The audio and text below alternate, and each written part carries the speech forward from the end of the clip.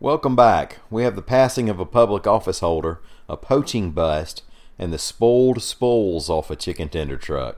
I'm Mike Morgan, and we're down in Alabama. Former Birmingham Mayor Larry Langford has passed away at 72, according to an AL.com report. Langford had reportedly been in declining health for years. In addition to Birmingham Mayor, Langford also served as a Birmingham City Councilman, Fairhope's Mayor, and a Jefferson County Commissioner. In October 2009, he was convicted on 60 counts, among them bribery, fraud, and money laundering related to his time as Jefferson County Commission President. Now, he's since been in prison until a little over a week ago when a federal judge reduced his sentence to time served.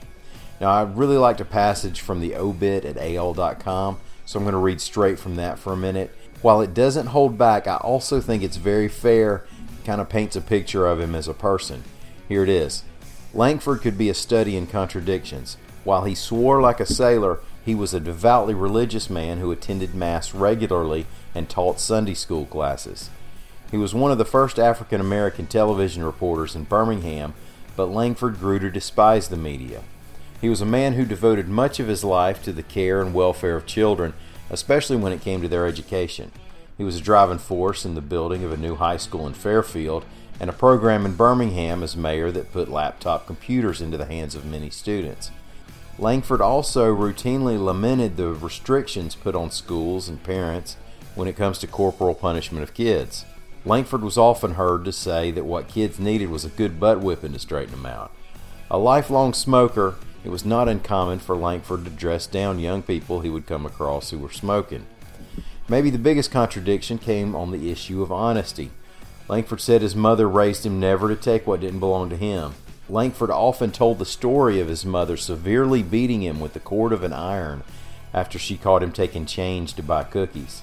The beating was so bad he had to be taken to the emergency room, he said.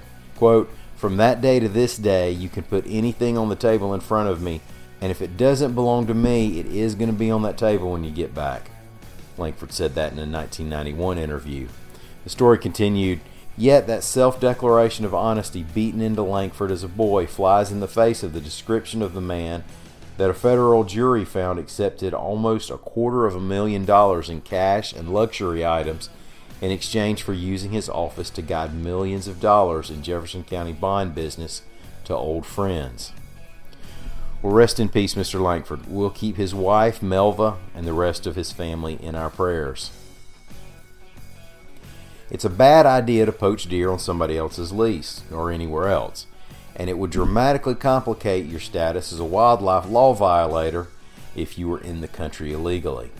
AL.com's Carol Robinson reports that is the situation authorities believe happened in Hoover. On December 31st, 4 men, believed to be illegal immigrants, were on leased land, had weapons, no identification, and 230 rounds of ammunition.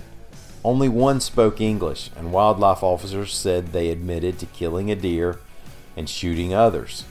Now, a guy who leases that land from U.S. Steel was out there and called to report the poachers. A wildlife officer said the guy told them that they were shooting all around him, 15 to 20 gunshots, which has to be a spooky situation to be in. The 4 suspects are in the custody of Immigration and Customs Enforcement. They can say a lot of things about us here in Alabama, but they better say this: we know our fried chicken. Wait, is a drumstick not white meat? Not on a chicken. I just thought it meant like some chickens have dark meat and some have white meat. Okay, so we've had our little moments. But has it really come to this? I'll read from a weekend post on the Cherokee County EMA's Facebook page. Quote, "The Cherokee County Sheriff's Office is asking that no one try to stop to get the chicken tenders that were spilled from the 18-wheeler accident last night on Highway 35.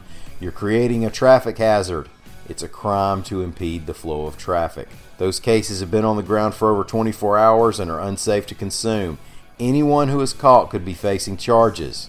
End quote.